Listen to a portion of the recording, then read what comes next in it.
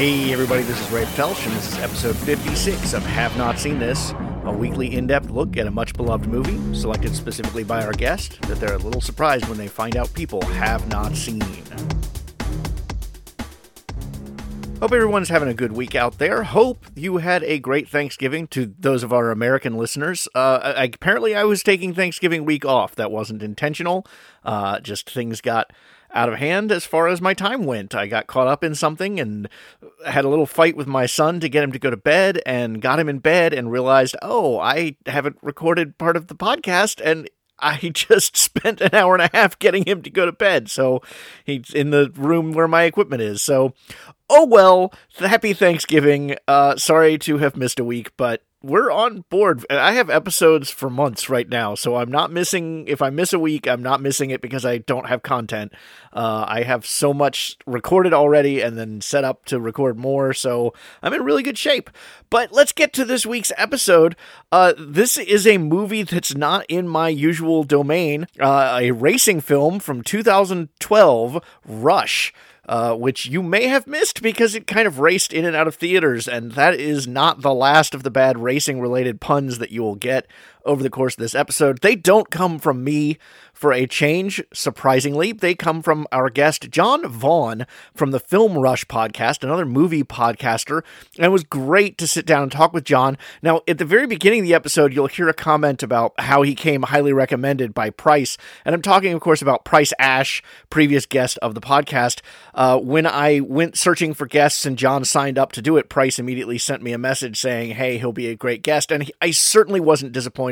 I had a great time talking about this movie, even though it's not in my usual area, but I'm glad that we got a chance to talk about it, and Price was right, and I hope John will come back on the show again in the future with another selection for us to discuss, because it was a real fun time getting to chat with him about movies. So here we go with 2012's Rush. You know, I told you, Price said you're a hell of a guest, so you have a lot to live up to, but I don't know a ton about you myself, so why don't you just start by telling me a little bit about yourself? Sure, yeah. So I'm mostly just a film enthusiast, but I went to Missouri State University and ended up studying film and video production, as well as screenwriting for television and film, and over time just watched way too many movies for it to be healthy, and ended up forming a style of critique, I suppose you could call it. Maybe not necessarily professional quality, but I always loved talking about movies, and my wife got tired of hearing me talk about movies, and so I thought, hey, my cousin's a cinephile, so we formed a podcast, and here I am. That's pretty much the lineup. Okay, so I have to ask, because of the terms you used, you described yourself as a film enthusiast, but your cousin as a cinephile. So in your mind, what is the difference between those two things? Well, the difference is really just a matter of volume. I can't necessarily speak to the accuracy of how many films specifically my cousin has seen, but I would argue that he has seen more than me, which, if I was able to pull a number out of my head of how many I've exactly seen, his number being higher than mine is obscene. Okay. You know, I've seen a lot of movies over the years, but he just consumes them, you know, like as if it was sustenance. He'll have far more movies on his list. I mean, he's got Letterboxd, which is a social media site basically for film nerds. And I have an account as well, but man, he logs films, he makes lists, you know, he's got top horror films, top dramas, top superheroes. You know, he very much just absorbs it and barfs it back out pretty much. And I watch a lot of movies, but I am much more of a repeat viewer than he is as well. So that kind of slows my consumption down, I would say. Gotcha. Yeah, I'm on Letterboxd. I advertise it on the podcast every week, and I don't really have a big social network on there. But then again, I don't really use it. I get on like once a week or twice a week and rate, you know, whatever movies I've seen recently, or add movies to my, you know, watch list that other people have recommended. But that's about it. Yeah, I wish I was that regular about it. I honestly haven't touched it probably now in the past month. anytime it comes up on the podcast, if anyone has any hope of being entertained by my cousin or I tell them to follow Logan, because he every day, every week at least, he's definitely logging stuff and has activity. I don't so much, but we're the reverse when it comes to like Twitter. So like I post every day on Twitter and I make snide remarks. I post articles and such on Twitter, but he's pretty much never on there. So, I mean, it's kind of a toss up with us on which one you're going to get more active. Gotcha. So what kind of movies are your jam? What do you go for when you just are sitting down to just watch any kind of movie without any agenda? So I'm kind of a cornball, and I like movies that are basically really honest about what they are. You know, I can't really nail myself down to one genre, because every time I try, I'm like, well, then I have all these other movies that don't fit that. So I really love fantasy movies, but for the most part, the fantasy genre is pretty dry. In terms of variety, I really like action movies, but there's a ton of crappy action movies. And I really love superhero movies, and superhero movies are pretty much dominated by Marvel these days, but I also just enjoy them in general. But like, I like John Wick. I like Lord of the Rings. I like pretty much all the Marvel movies, with a few standouts not really making the list. But most of them, the common theme is like, oh, there's the hero, the one you're supposed to root for, and then there's the villain, and then maybe there's a few other more complex elements to it. You know, maybe they're changing up the formula here and there. But for the most part, you can usually predict what the film's going to be like. I do like other more complex stuff, but those tend to be the movies that I revert to at my like basic instinct. That's really interesting given the movie you picked and some of the things that I want to say about it, but we'll get into that in a minute. But it's almost the antithesis of everything you just said. So you said movies that are honest about, is that what you mean by being honest about what they are? Yeah, pretty much. So like, okay, you're going to an Iron Man movie, you're going to root for Iron Man. And right, that's pretty much what that is. And while simplicity sometimes bores people, that's pretty much the comfort food for me. It's the chicken and dumplings of movies. If I'm going into something more complex, it's going to be a little bit longer before I see something like that again. Like, you know, I'm not going to watch The Departed, and then the next week I'm not going to watch Interstellar. You know, I'm not going to, put those back to back. And they're not necessarily comparable, but they're all, and I enjoy them both, but I'm not going to consume them as often. Okay, so I have to ask, even though it's completely off topic because of what you just said, who's the hero of Avengers Infinity War? So I mean, there's a couple definitions of that. What's John's definition of it? So the hero of Infinity War in general is probably Thor, if I'm being totally honest. If you just look at it from a base level, the movie focuses a lot on his journey and the trauma he suffered at the beginning of the film, his goal of revenge. But if you're going by movie talk, he's kind of the antagonist, because really the hero / protagonist of the movie is Thanos. Right. But who I'm rooting for is Thor. So he's the hero of the film, so to speak. Okay. Interesting. Yeah. I mean, I had, I saw the movie 2-3 times in theaters, which is unusual for me. But it's one of those that I took my son to see, and that's almost always a separate trip because I have to check it out first because he's still pretty young. Sure. And actually, no, I did not take him to see it in the theater. So I guess I only saw it a couple times in the theater and on home. And it wasn't until I had seen it 2 or 3 times that I heard the theory about Thanos being the protagonist. And when you think about it that way, it completely changes how you watch the movie. Oh yeah, for sure. I think people underestimate the subtleties of just changing perspective in a film. When you look at Infinity War just on the surface, like, oh, it's another Marvel superhero film. I'm going to guess there's a big battle at the end. I'm going to guess some superheroes do some super things. And you're right. But it's not about Iron Man. It's not about Thor. It's about the bad guy. The guy who wants to murder half the galaxy is the lead character. And so, yeah, when you think of it in those terms, you're like, oh, wow, there is a little bit more to it if I dig a little further than just the surface. Yeah, absolutely. All right, so the podcast is called Have Not Seen This. We talk about movies we're surprised people have not seen. What are your have not seen this movies? What are the movies that people, maybe your cousin, give you a hard time about not having seen? Well, the downside of that question is because of my podcast, we specifically watch a lot of movies that we have not seen. Each week we assign each other new movies. So some of the big ones that people would be shocked by, we've already passed up, but trying to think off the top of my head of something that's big that people would be upset by. Oh, I love when I have podcasters on because they don't want dead air, so they make all kinds of sounds to make sure that it's not dead air. Making sounds is also just kind of a habit of mine. You'd ask anyone in my life, they'll be like, "Yeah, he pretty much never shuts up." I just recently watched Nightcrawler with Jake Gyllenhaal, and that's one that a lot of people are like, "Wow, you haven't seen that movie?" And I always say like, "Oh yeah, I guess I'll see that sometime." A recent one that's come out that everyone's always shocked I haven't seen yet is A Star Is Born.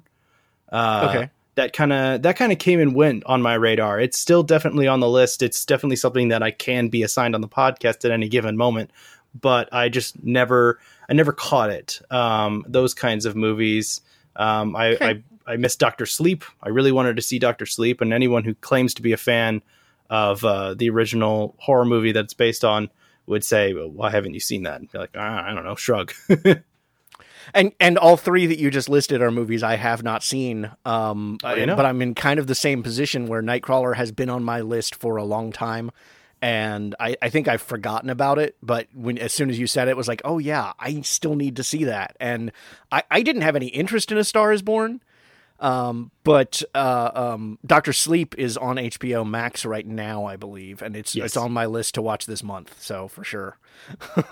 Yeah, I need to get the wife to see The Shining first. She's never seen The Shining, but she has an interest in it. She's not much of a horror fan, but I think that it's not like the horror films we get today, to the point where it's going to like terrify her in her sleep.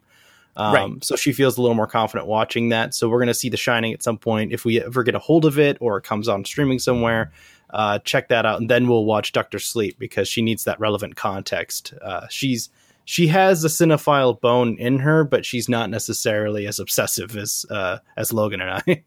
All right, well, let's get into the movie you brought to the show to actually discuss this week, which is Rush from 2013, written by Peter Morgan, directed by Ron Howard, starring Daniel Bruhl, Chris Hemsworth, Olivia Wilde, and Alexandra Maria Lara.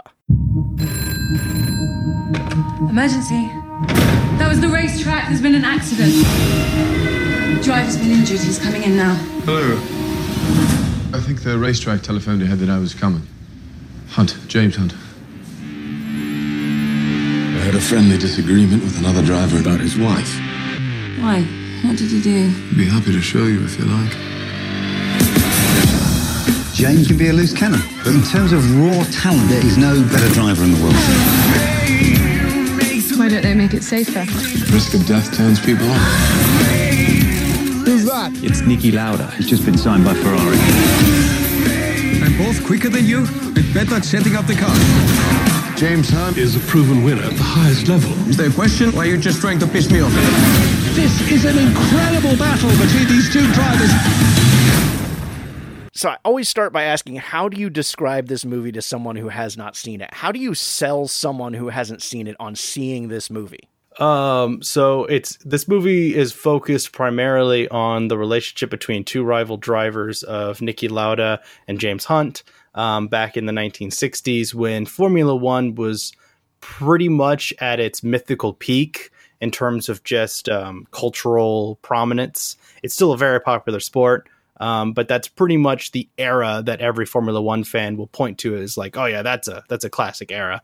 And it's really about analyzing these two extreme personalities of Niki Lauda being very analytical, very intentional, James Hunt being more of a bullhead. He charges, he drinks, he does coke. He's a wild figure in comparison to Niki Lauda, but they both have the same goal of being world champion in Formula One. And so what does it mean when two literally opposite people form this rivalry and go head to head in this extremely dangerous sport that can kill you at any given race because you're going at well over 100 miles per hour in these tiny little gas tanks, basically, that can explode. I think they said at the beginning of the movie. I think they said at the beginning of the movie, 25 racers start at the beginning of the season, and by the end, 2 are dead. Yeah, there's like 2 or 3 that die pretty much every single year. And it's a little unnerving when you're in a sport that has a guarantee, even if it has a guaranteed 1 death every year, that's still, in my opinion, too much of a chance of, well, I could be that one. And so I'm not down to jive with that. So are you a Formula One fan? Not specifically. The funny thing about that is that because of Rush and a subsequent racing film that is not Formula One, it's Ford v Ferrari. My older brother has now become a Formula One fan, which I think is funny. We live in Missouri in the United States. He gets up really early in the morning to watch Formula One races on the weekend. And anytime I see him, he'll talk to me about the Formula One race, and I'm just be like, right over the head, man. I don't know. Like the moment you get outside of the rush period of time in Formula One, you could be saying anything to me and I will believe that person you're talking about is a racer, and I'll believe that they're the best. I have no idea. Yeah. I told a friend earlier today that this was going to be interesting because you are an American and Americans don't really care about Formula One racing. Yeah. It's not necessarily in our day to day. I really like not specifically sport movies, but I think sport movies do present a unique structure when it comes to analyzing people, specifically the motivation behind why would these two people want to be Formula One racers, what drives them, not to make a pun out of it per se, but just because it's Formula One isn't really why I checked it out, but it is a bonus, I think, because it is also a window into a world that I don't know a whole lot about. Right. So what's your history with this movie? It's not a very old movie.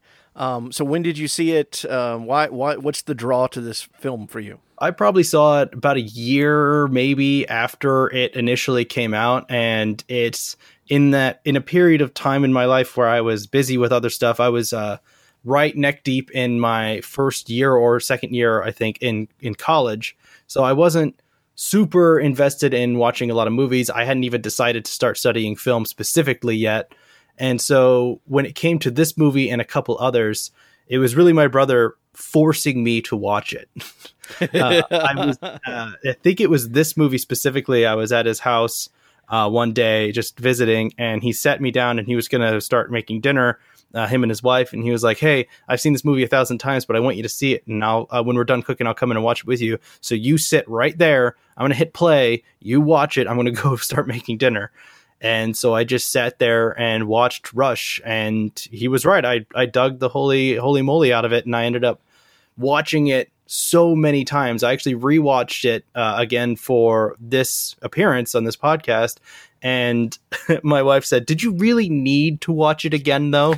I was like, "Well, yeah, I don't know if I'm going to miss something. I have something I want to mention." And I mean, but honestly, she was right. I didn't really need to watch it again.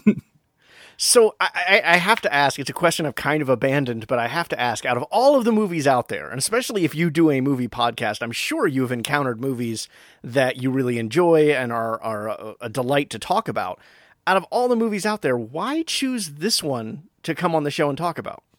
I think because it'll appeal to a good number of people because it's not just a popcorn flick. For some reason, you're either going to find people that really love popcorn movies, such as superhero stuff, or they're going to be really polarized against it. Also, some of the movies that I really enjoy that people haven't heard of can also be polarizing on their own. So, like, I really love a movie that came out, I think it was 2017 or 18, King Arthur, Legend of the Sword. It's a Guy Ritchie film starring Charlie Hunnam. Okay, yeah, I'm familiar with it. That came out, and I watched it, and I watched it, and I watched it, and I absolutely love it. There are incredible, deep-seated flaws with the film that I can acknowledge. I will, want a director's cut till the day I die, because there's huge swaths of it that had to be edited out. But, the world did not like it. It's one of the biggest box office failures of history. literally. Yeah. But I get a lot of enjoyment out of it. But when I thought about bringing maybe even that movie to this, one, I don't think it's easily accessible. It's not on any streaming services right now, for one.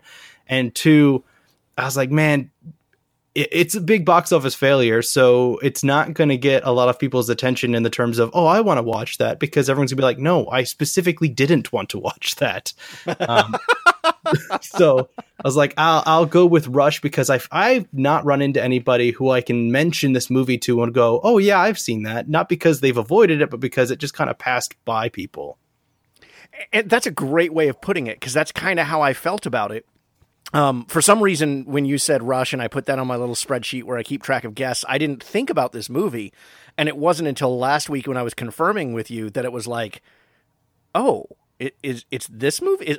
Is this the right movie? Like, that's I've never asked a guest before, is this the version of the movie you mean? And with you, I had to do that, because this one just kind of, it's not that I avoided it. It just kind of passed me by. I think that's a great way of putting it. Yeah. And the thing is, I think that's the case with, unfortunately, a lot of this director's filmography, not because he's bad. You know, Ron Howard has several films under his belt that a lot of people would be like, holy moly, that's a classic. But no one pulls Ron Howard out of their hat when someone says, what's a director that you think is really remarkable? You know, unfortunately, it's unfortunate. Nothing against Ron Howard. He does have talent. It's just, I've not heard anyone say, you know what, Ron Howard is someone that I really go to the theater to see. It just doesn't happen. Yeah. I mean, when I think of Ron Howard, I think of a great director. But when I think of great directors, his name doesn't come to mind. You're right. Yeah. So it's weird, because, you know, it's a sure thing. Well, it's not. Nothing's a sure thing, but it's quite likely that if you're in a Ron Howard movie, it's going to be enjoyable, or at least competent as a film, if not great. But you are never going to necessarily become incredibly famous because you were in a Ron Howard film. You know, Chris Hemsworth did not become famous because of Rush. Daniel Bruhl did not become famous necessarily because of Rush. But neither of them they didn't have it. It wasn't a disservice to them to be in this movie by any means. In fact, no, great acting on their part, and it's a good film around them, but no one talks about it. Yeah, and that was actually one of the points I wanted to make about it, was I found the casting really interesting. Because, you know, I mean, Hemsworth is a leading man. There is no doubt about it. You look at the body of work he's had, and he's just a good-looking guy. He's going to get butts in seats, right? For sure. Yeah, he gets my butts in seats. But Daniel Bruhl was an interesting choice, because he's not a leading man. He is at best an ensemble player or a supporting part usually, and that's not to say he's not a talented and capable actor. He just hasn't been thrust into the spotlight. And then you have this movie where he kind of is. Yeah, he's very much, strangely enough, because he's arguably the main character. I've not done the math, but Niki Lauda may have more screen time than James Hunt. Maybe they have literally equal time. I don't know what the editor decided to do with this film. But Niki Lauda, just because of the events that occurred in his life through the events of this film, is arguably the main character of this movie. And it starts with him. I mean, it starts with his point of view, you know, telling us he's known for two things, you know, this unreasonable rivalry with Hunt and the 1st of August, 1976. You know, and then he doesn't tell us, which I really found interesting. He doesn't tell us what that date means. And as someone who's not at all familiar with any of these people or the events or F1 racing in general, that date didn't mean anything to me. So the fact that he says that and then the film jumps back 6 years was like, okay, you've got me intrigued. But I also found really interesting that when it jumps back 6 years, it changes perspective. And now you're following Hunt. Yeah, I think what the film maybe is saying is that the more interesting journey in each person's life was happening at different points. So while Niki Lauda was younger, his story wasn't uninteresting. No one's life is necessarily uninteresting, at least not to them. But James Hunt was definitely going through, you know, a lot of Hunt problems. He was very much a drinker, a partier. You know, nothing about him was not exciting. But Niki Lauda's story picks up when he starts becoming world champion, when he gets picked up by Ferrari, when he becomes this world-renowned racer. That's when his story really becomes the centerpiece. Before that, his story is not that interesting. He's just a relatively spoiled rich kid who just happens to be getting, by in this Formula 3. And then the moment he defies his father to move on Ferrari, that's when he starts getting a lot more screen time and attention in the story. And I think that's the shifting point of the movie. Yeah. All right, well, before we get too far into the movie, let me take a look at the critical side of things. The movie was well received. It actually was nominated for quite a few awards. It was one of the only pictures that year nominated for Best Picture for Golden Globe that did not get a Best Picture nomination for Oscar. In fact, it didn't get any Oscar nominations. Do you feel like it was snubbed? I say at the top of my head, I can't remember what films that got nominated in the Oscars that year in comparison to Rush. 2013 is just a little too far back, but arguably yes, at least for the performances. I don't think the editing is necessarily anything super remarkable. The cinematography is good, but I've seen better. And I think really one of the understated elements of this film that probably should have been nominated is the score. Yes. I think I'd agree with you there. The music sells a lot of the energy in this movie and really keeps you rolling. Again, not to mean another pun, but it there's plenty. You're doing that on purpose. There's plenty of them. But no, the music does keep the pace and does keep you going along with the movie. And I think it has one of the most hypnotizing main themes that I've heard in a drama in a while. And I think, yes, in that regard, it got snubbed. Just to follow up. So the one that won the Oscar that year was 12 Years a Slave. Okay. And then the other nominees that year were American Hustle, Captain Phillips, Dallas Buyers Club, Gravity, Her, Nebraska, Philomena, and The Wolf of Wall Street. All right. Well, okay. Martin Scorsese is always going to be nominated by the Academy. That's pretty much an inevitability. Her definitely deserves to be there. Among that list, I think Her is my favorite for sure. Compared to a few others, yeah, I think Rush probably did get a little bit snubbed, but at the same time, in regards to the Academy, I am a pretty well-known, at least people who know me, I'm a well-known heavy-handed critic against the Academy. So I think that I'm not surprised Rush didn't get nominated because of who they are. Gotcha. Okay, so taking a look, again, at the critical side, I just had to bring that up. Sure. It sits at 88% at Rotten Tomatoes, so pretty positive reception of the film. 74% at Metacritic. I always bring in a positive and a negative review, which we can use as jumping off points, or we can just ignore. Some of them do bring up some points that I'd like to discuss, though. On the positive side, the review comes from Peter Travers of Rolling Stone, who writes, I have a crazy hunch that Rush, about two real-life Formula One racers locking wheels and horns in 1976, may be the combustible, cheer-worthy surprise it is because director Ron Howard almost didn't have the money to shoot the damn races. The early cash crisis forced screenwriter Peter Morgan, who came up aces with Howard on Frost Nixon, to structure the script as the scariest thing known to Hollywood bottom-liners, a character study. On the flip side, the negative review comes from Kenneth Turan of the Los Angeles Times, who writes, for all his skill, Howard's on-screen instincts are inescapably square. It's not that he avoids the inevitable R-rated sex and drug scenes or even adult themes like the multiple dimensions, the good and the bad sides of rivalry. It's that his polished Hollywood style is not ideally suited to the edginess this story seems to cry out for.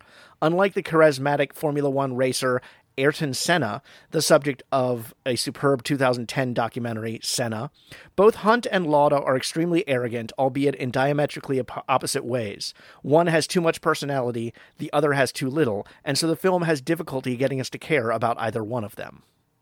Interesting perspective, for sure. Yeah. So any thoughts about those reviews? It's funny that the one review would mention that the budget limited their ability to film the races, because honestly, some of those sections of the races, I would argue, are some of the highlights of the film.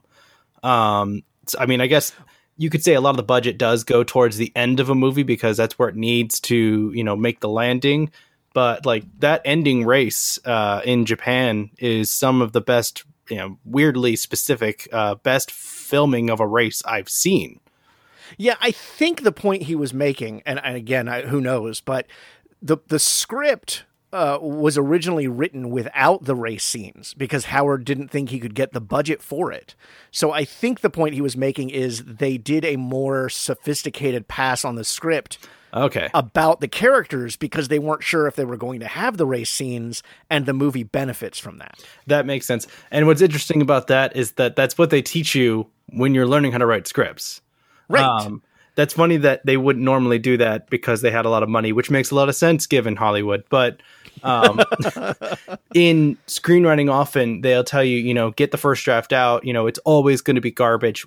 Anything you write, first draft's going to be garbage. But when you go back, make sure you study it for each character, specifically the main characters. My screenwriting instructor had a style that I've also adopted, that when you are writing multiple characters, you do a pass for each character. You don't edit anybody else. Don't touch anybody else. You just edit for the one character. Then you go back to the beginning and do the next character and the next character. Make sure they're all fleshed out and have arcs of their own that interweave with each other.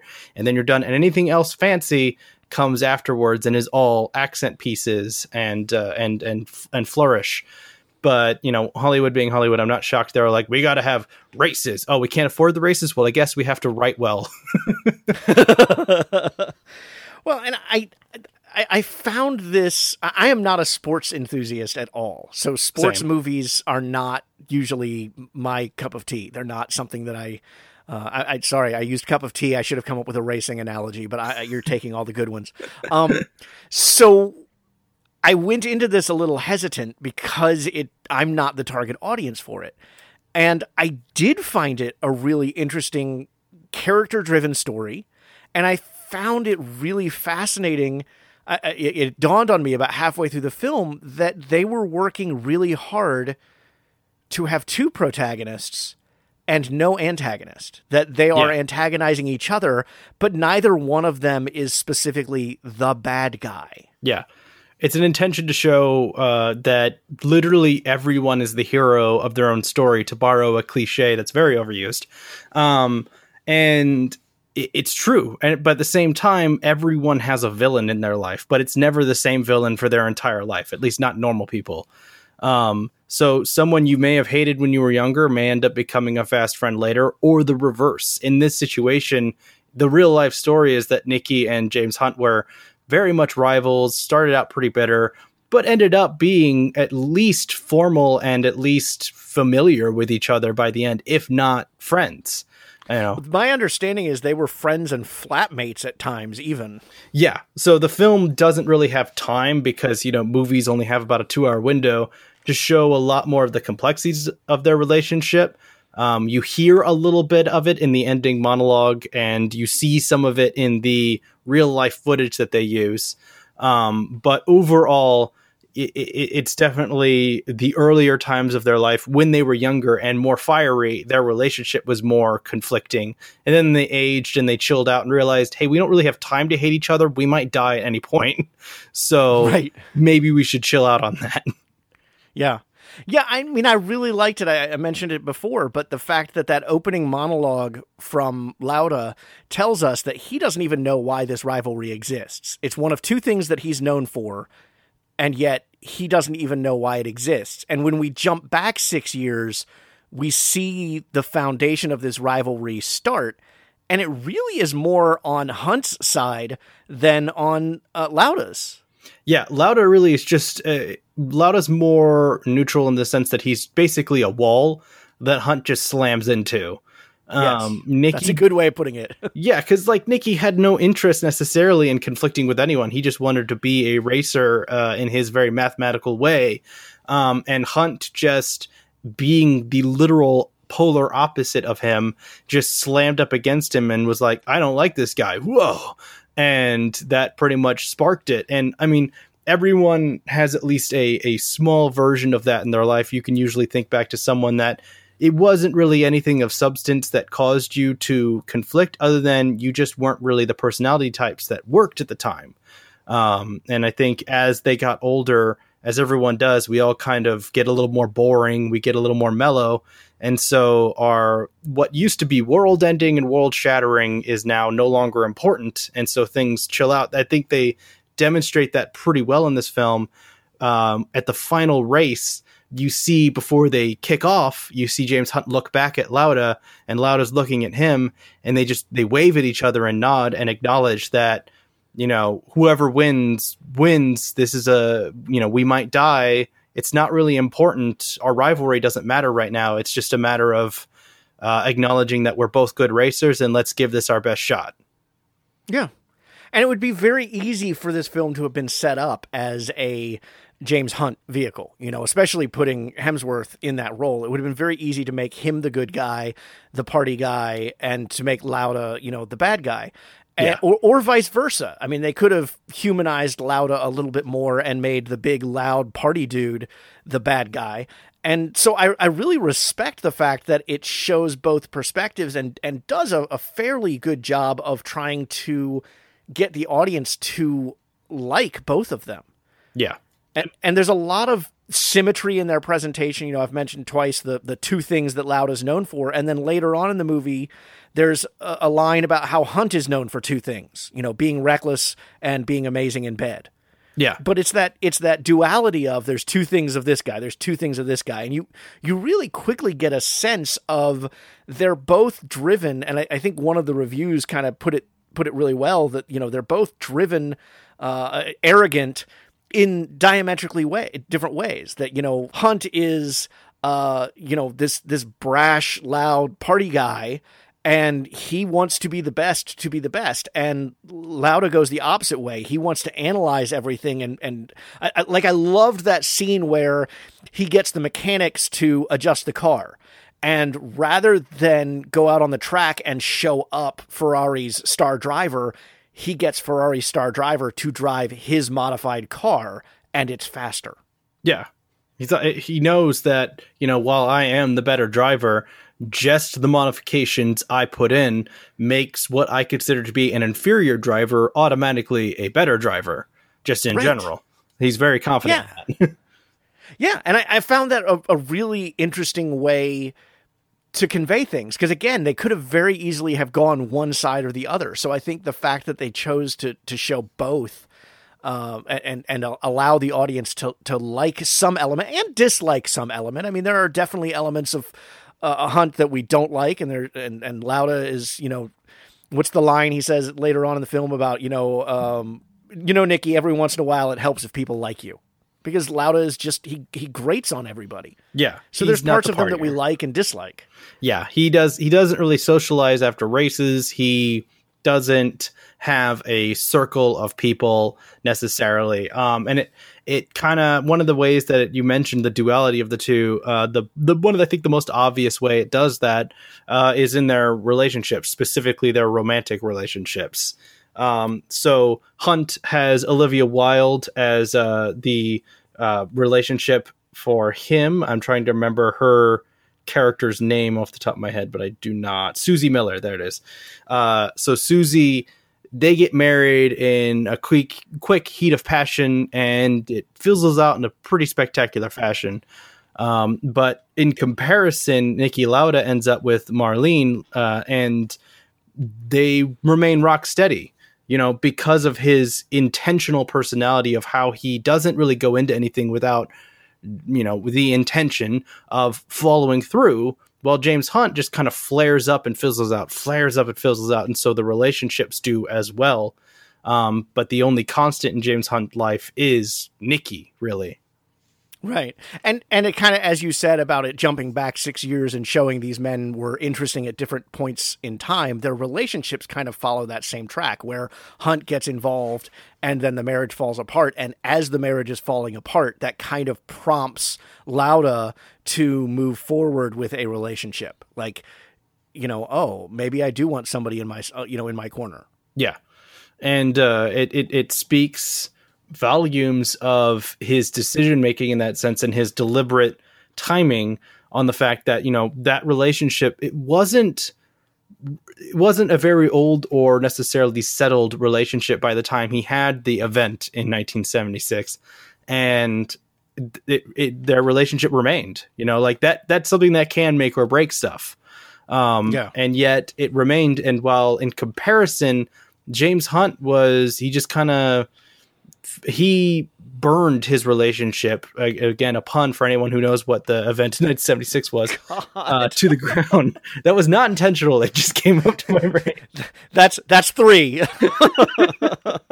I'm very punny. It comes. I almost felt like the movie was saying, and I don't think it was intentionally saying that, but Hunt is having a lot of challenges. And when his marriage splits up and he's going back to being super bachelor, let me sleep with whatever beautiful woman's around and party and coke and whatever, his performance at the track goes back up. Like, he starts doing better without the baggage of somebody else in his life. Whereas Lauda almost does better with someone in his life. Yeah. And it's a little bit back and forth. Lauda ends up dropping it in the end because of who's in his life. But that's mostly because of his philosophy that he had, that once you're happy and you feel you have something to lose, that's when your racing suffers. I want to talk. There were 2 lines that are related to relationships that came up. The first is when Hunt is fighting with his wife, and he says something along the lines of, "Don't go to a man willing to kill himself driving in circles looking for normality." Yeah. Which I thought was a really, I liked that line. Like, that was a really interesting line to throw in, because it's true. These guys are not going to be the definition of normal if that's what you're looking for in your life. Yeah, there's definitely wiring that's unique to them in their brains. To boil them down to the most simplest of terms, you could call them adrenaline junkies. But I would say it goes beyond that, because adrenaline junkies, you're pursuing the rush, another pun, and you're pursuing that rush of adrenaline just for the sake of it. But with this kind of racing, it requires a certain level of devotion, which is funny that James Hunt even has this, to really buckle down.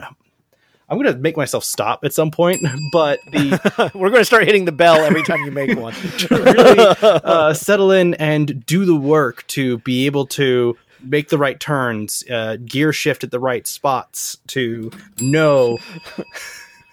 See, I don't know if that was a pun, but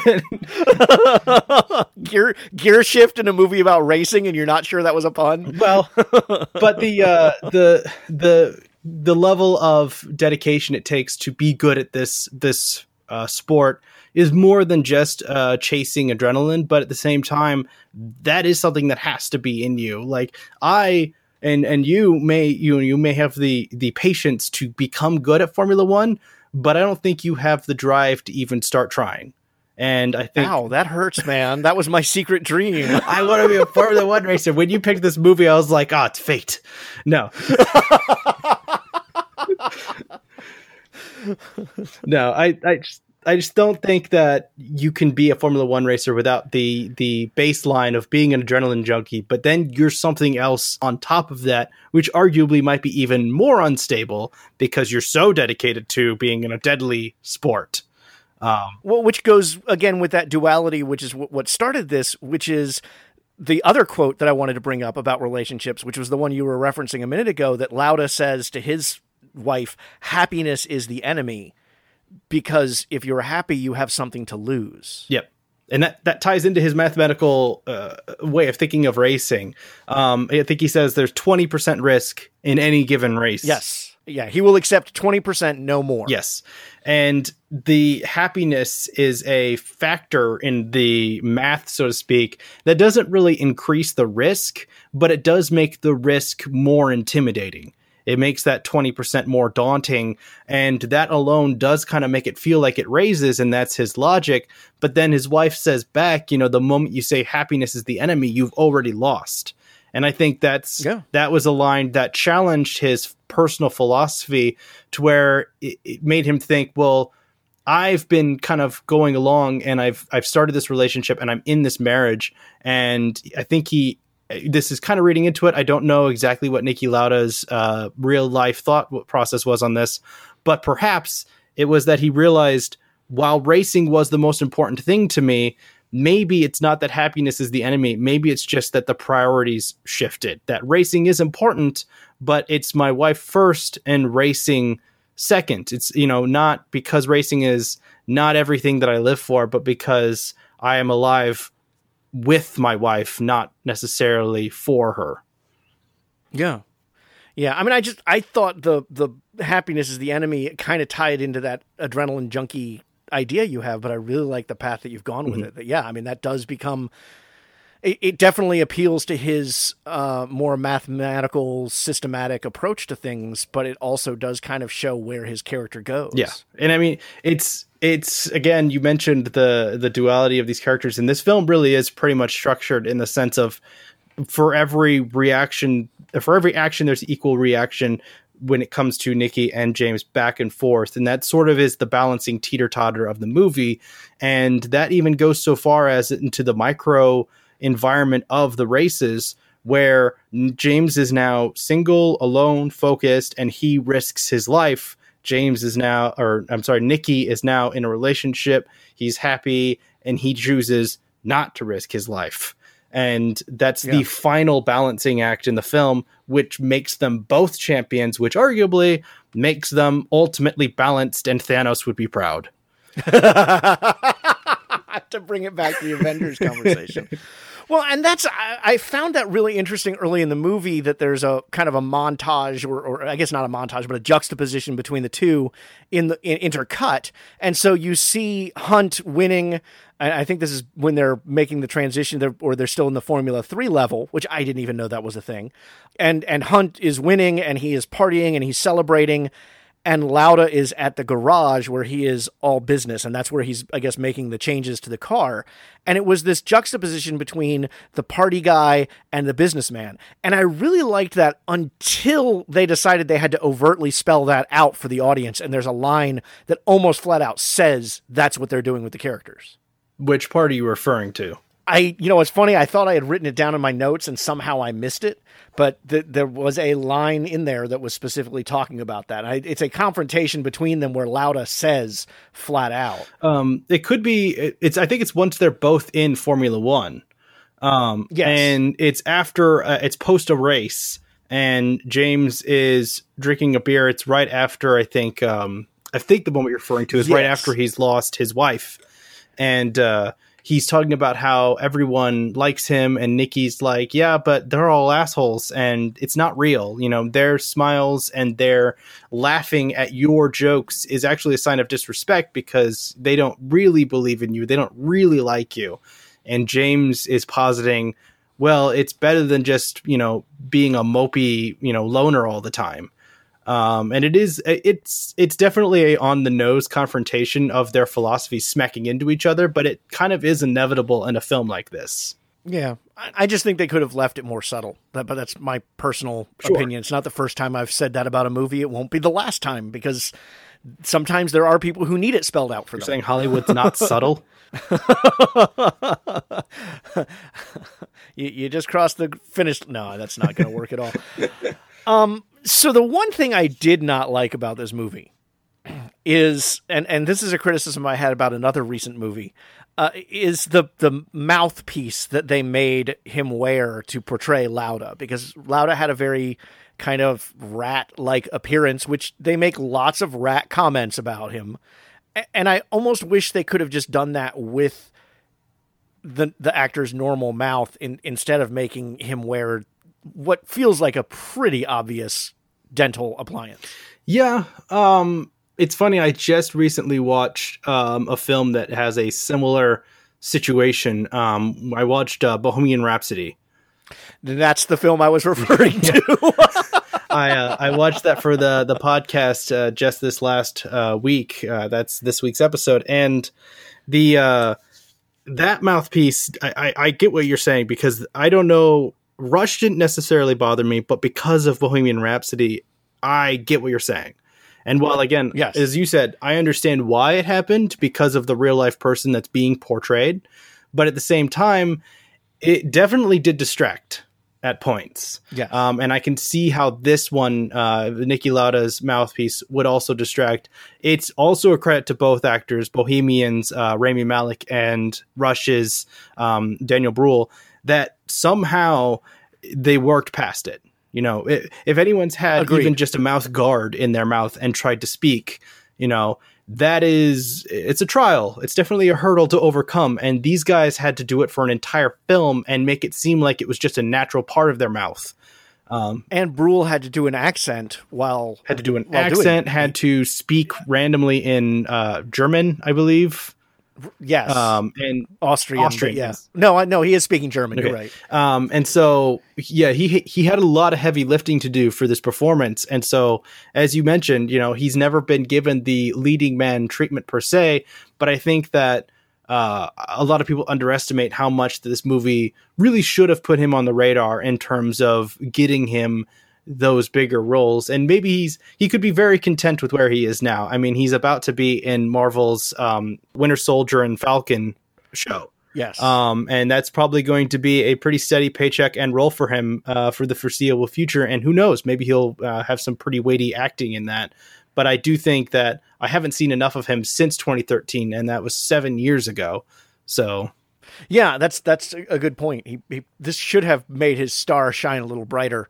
I did find it funny that both of the leads do have, you know, Marvel connections because, of course, he played the villain in Civil War, which is the one film that Thor was absent for. Yeah, they literally have crossover, but they don't have any literal crossover. It's interesting. So if I'm going to criticize the mouthpiece, I need to praise the other makeup effects that are in this. There is a wreck that we see someone being carried away from with like exposed bone. Yeah. That's a cringe. That got my attention. But then, so for those who don't know the story, which I didn't, on that date that Lauda references, the 1st of August, 1976, he is in a horrific Formula One wreck and ends up being massively burned. And the makeup job they did on him, and the makeup job they do as he's going through these treatments, he's having tubes shoved down to drain fluid out of his lungs. I mean, the makeup, the effects are quite vivid. Yes. And quite well done. Oh yes. They make him feel like he is definitely burned. You know, it wouldn't be difficult if I was in the actor's shoes and I had that makeup job put on me and I looked myself in the mirror. It wouldn't be difficult to imagine it. It would be difficult to imagine the pain because I don't think anyone can really reasonably conceive of it. But in terms of the concept, you'd be able to really feed into that in your performance. And I think Bruhl did a good job with that. Yeah, no, I agree. I mean, I again, if they hadn't made the character sympathetic, I don't know that they would have been able to play that off as well. But even as much of an asshole as he kind of is with people not liking him, you do feel sympathy, especially when he's in this wreck, especially because of the confrontation that happens before the race where he wants to cancel this race. Yes. Because that's the speech where he brings up the 20%. He is willing to risk his life. He knows that every time he goes out there, there's a 20% chance that he's going to die, but he is not willing to go above 20%. And the rain, you know, brings that. Yeah. And arguably it's a two-factor system that sort of swings it against him, where he doesn't want to do the race, but James swings the room to actually do the race. But at the same time, James was aided by the unlikability of Lauda because he taunts all the racers. He said, you know, he's like, I'm faster than all of you, so I could totally do this race if I wanted to, but I don't want to because it's dangerous. And everyone's like, well, if you're faster than us, then let's do the race. And it sort of taunts these adrenaline junkies on, like, you're not going to win an argument by telling them that you're better than them. Well, and I like where that ends up leading the scene when Niki comes back, where he does apologize to Lauda for being responsible for that race even happening. Yeah. Because if he was responsible for the race happening, then he was responsible for Niki crashing. And Niki, it's hokey. I got to admit, it is absolutely hokey, but I still liked it. Niki saying, you may have been responsible, but you also were responsible for me getting back in the race car, because when I was in the hospital, I was watching you win, and that was driving me to get back here. Well, yeah. And, you know, whenever you're in that sort of situation, I can't speak to personal experience, but I would imagine anything that you can latch onto to get your body to cooperate and survive does, you know, get into hyper focus. And so while racing was important to him at the time, I can't imagine the sort of rack focus onto racing it became, where I'm in incredible pain, but it's more painful for me to watch you win races than it is for me to have, you know, 3rd degree burns. So that does kind of lead to the final monologue has a question that basically comes down to, is having an enemy a curse or a blessing? It is one of my favorite speeches, to be honest, in a film. Yeah. So what do you think? Is having an enemy a curse or a blessing? I think having enemy may not necessarily be the word that I would choose to use, but I think rivals can't be under or overstated per se. You know, in any field you're in that's highly competitive, you got to have a goal to reach. And often that goal is someone that might be doing it better than you, or at least is doing it different than you, and you are aspiring to do. And, you know, not to put too much focus on myself, but like in the podcast game, there's a lot of competition here. Like a lot. I think people underestimate it. But so in that situation, you can't get too focused on the amount of people around you that are also doing it. You have to focus on the achievable goals. And often that's, hey, I like what that person's doing or where that person has got to. You know, it's not necessarily Joe Rogan who's got millions of downloads every episode. It's just that next step ahead. I like that guy. I'd like to be in the same area as them. So you just kind of take that step forward. So having rivals definitely makes life seem a little more like a staircase rather than a cliffside. And so that is important. And I think 2013, I think I was around 18 years old. And so that, I did say I was going to college. So that is kind of a lesson that you need to start learning at that point, because when you're going to college, it's about finding self-motivation at that point. You're not really being held on, your hand's not being held anymore. So it's about finding the steps forward that you think are achievable and that you're going to shoot for.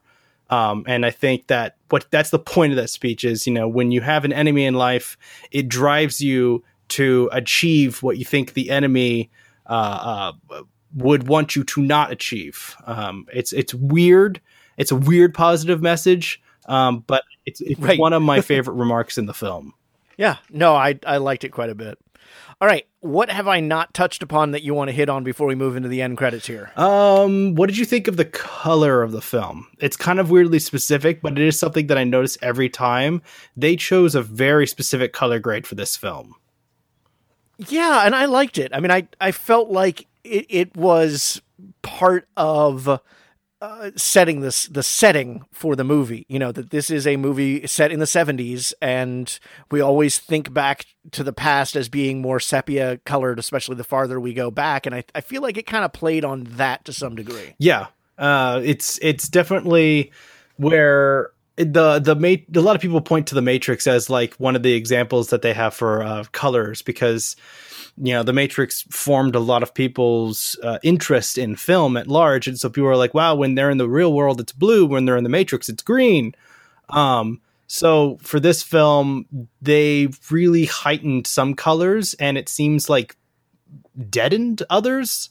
Yes, it's difficult to define because the reds really pop and so do the yellows, but then other colors have almost a green hue to them. Like people's skin tones are almost a little more green than in real life.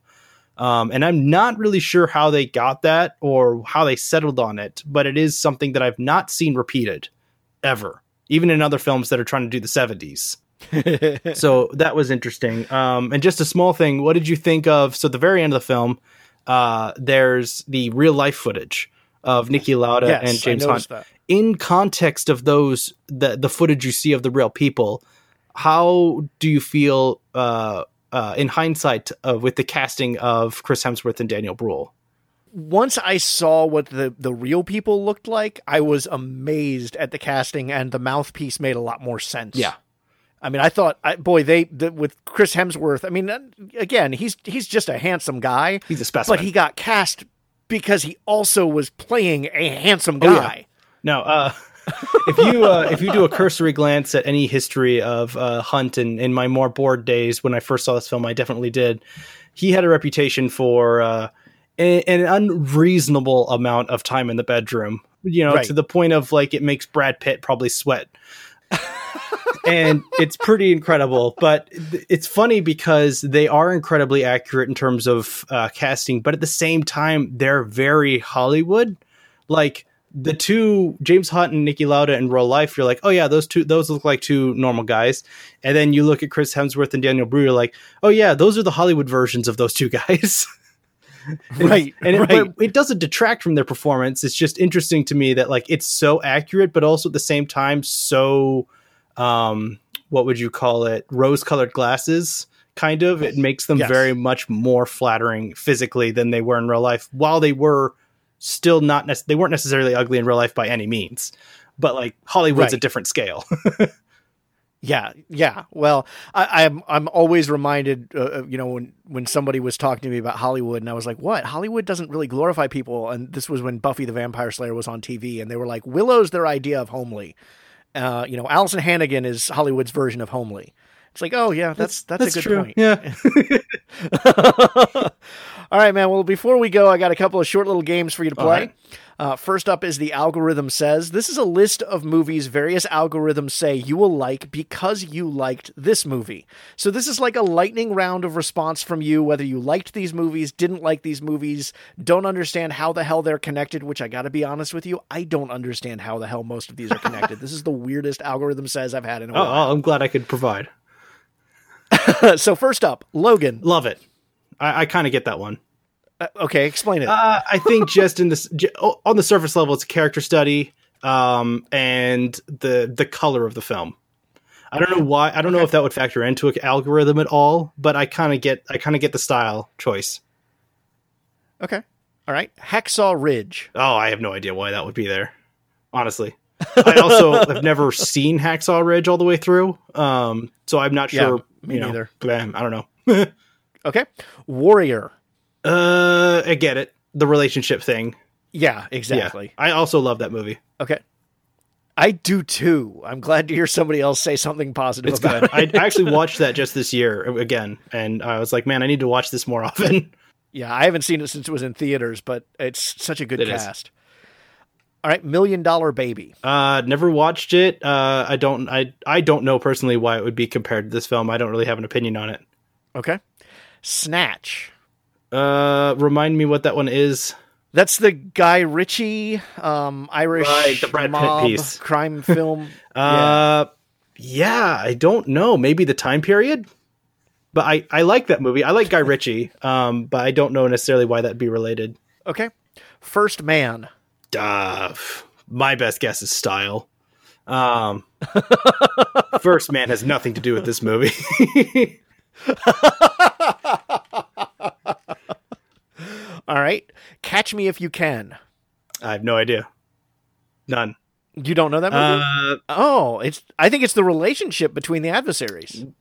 Tom Hanks and Leo DiCaprio? Right. I was thinking of a different movie with the name Catch in it. Man, it's been a long time since I've seen that movie. I'm not surprised that necessarily came up. Yeah. Rocky. I mean, sports. I mean, I love Rocky, but that's just surface level sports. Into the Wild. Into the Wild. I don't know. I like that movie, but I don't know why that's in the algorithm. Yeah. This is the weirdest algorithm I've ever seen. And then the last one is Rounders. Never seen that. Oh, that's a poker movie. Yeah, I remember seeing it, at least the poster. I've never considered it for any long period of time. It's great. It's Matt Damon and Ed Norton, and I think it's the adversarial relationship again is kind of the theme. Most likely. That. All right, we always end with a pop quiz, 4 multiple choice questions based on the movie that you've picked. Are you ready? Oh, as I'll ever be, I suppose. All right. Number 1. The real Niki Lauda was still alive in 2013 and was able to see this film's adaptation of events from his life. After watching the movie, he voiced a regret about the film. What was it? A. He wished he came across as more personable. B. He wished he hadn't raced the Nuremberg race. C. He wished James Hunt also could have seen it. Or D. He wished Hemsworth had played him. I believe it's he wished Hunt could have seen it. Yep, that was his biggest regret, was that Hunt was not around to see it at that point. Number 2, the film had a scripted scene that saw a confrontation between James Hunt and the man his wife left him for, Richard Burton. What actor from past projects did director Ron Howard intend to play Burton? A. Jim Carrey, B. Tom Hanks, C. Frank Langella, or D. Russell Crowe? Oh, I hope it's Russell Crowe. I don't know the answer to this. It absolutely was Russell Crowe. That would have been fantastic. Yeah, he totally would have been right for that part. Number 3, one of the rival drivers at the catastrophic Nuremberg race is Jochen Mass. While he's only a background character in the movie, his presence is notable for what reason? A, that really is Mass playing the role. B, that's actually Mass's son playing the part. C, Mass was one of the drivers who saved Lauda. Or D, Mass wasn't actually at the Nuremberg race. I do not know. I mean, honestly, him portraying himself doesn't sound like it's a real thing. His son being the portraying him does sound, because I mean he has like no screen time. But again, I don't know who. I know there were 2 or 3 drivers that helped Niki when he crashed, but I don't know the answer to this one. Well, take a guess. His son. No, it actually is him playing the part. Wow. Okay. There is another driver that raced with these gentlemen. His name was Guy Edward, and his son plays him. Tricky. So that's a different person. But it really is Jochen Mass playing. That'd be part. surreal. All right, and number 4, before it opened, the film was screened for the Formula One industry, a group made up of drivers and team bosses. They loved the film, but before he got their response, Ron Howard called it his toughest test screening since what movie? A, Grand Theft Auto, B, Apollo 13, C, The Da Vinci Code, or D, Frost Nixon? Oh boy, there's 2 that I think it could be. I would probably say Apollo 13 because I think it probably screened in front of NASA. That's absolutely right. And that was the toughest screening he had up till this point. So both real movies, movies about real people that are being screened by people who knew them. Yeah, specifically experts. And you're like, oh, no. All right, man. Where can people find you? What do you want to promote? All right. Well, you guys can find us. We are Film Rush Podcast. You can find us on YouTube. We have a channel. You can find us on SoundCloud, Spotify, or iTunes. Give us a follow there. We're up every Wednesday. I am John Vaughn, or I'm also known on Twitter as the LA Gold. That's my most active social media, so that's probably the most worthwhile to go to. I post extra articles and whatnot, mostly, as well as the episodes each week, and pretty much the YouTube channel I'd like to promote. We're looking forward to putting out more than just the podcast on it, additional videos and content down the road. So if you guys could be there for when that happens, that'd be fantastic. So that's check out our YouTube channel. Fantastic. And you don't want to promote your Letterboxd account? You guys can go there, but there's going to be a lot of spiders and cobwebs. All right, man. Thank you so much. This is not my cup of tea as a movie, as I said. And I do think it has some problems with it as far as the presentation goes, but it was fun chatting with you about it. And it was fun to finally to sit down and watch it. So I really appreciate it. Absolutely. Thanks for having me. This was a fun hour talking about Rush. You wouldn't necessarily watch this movie and think, this is going to be a gas to talk about, but hey, it was fun. One last note before I say goodbye. It is December, and I decided rather than try and get a Christmas movie in this year, I'm going to do kind of children's movies for the month of December. Family-friendly films. They aren't always, family-friendly discussions because we do keep the explicit tag on the podcast, but these are some movies that you might have enjoyed in your childhood.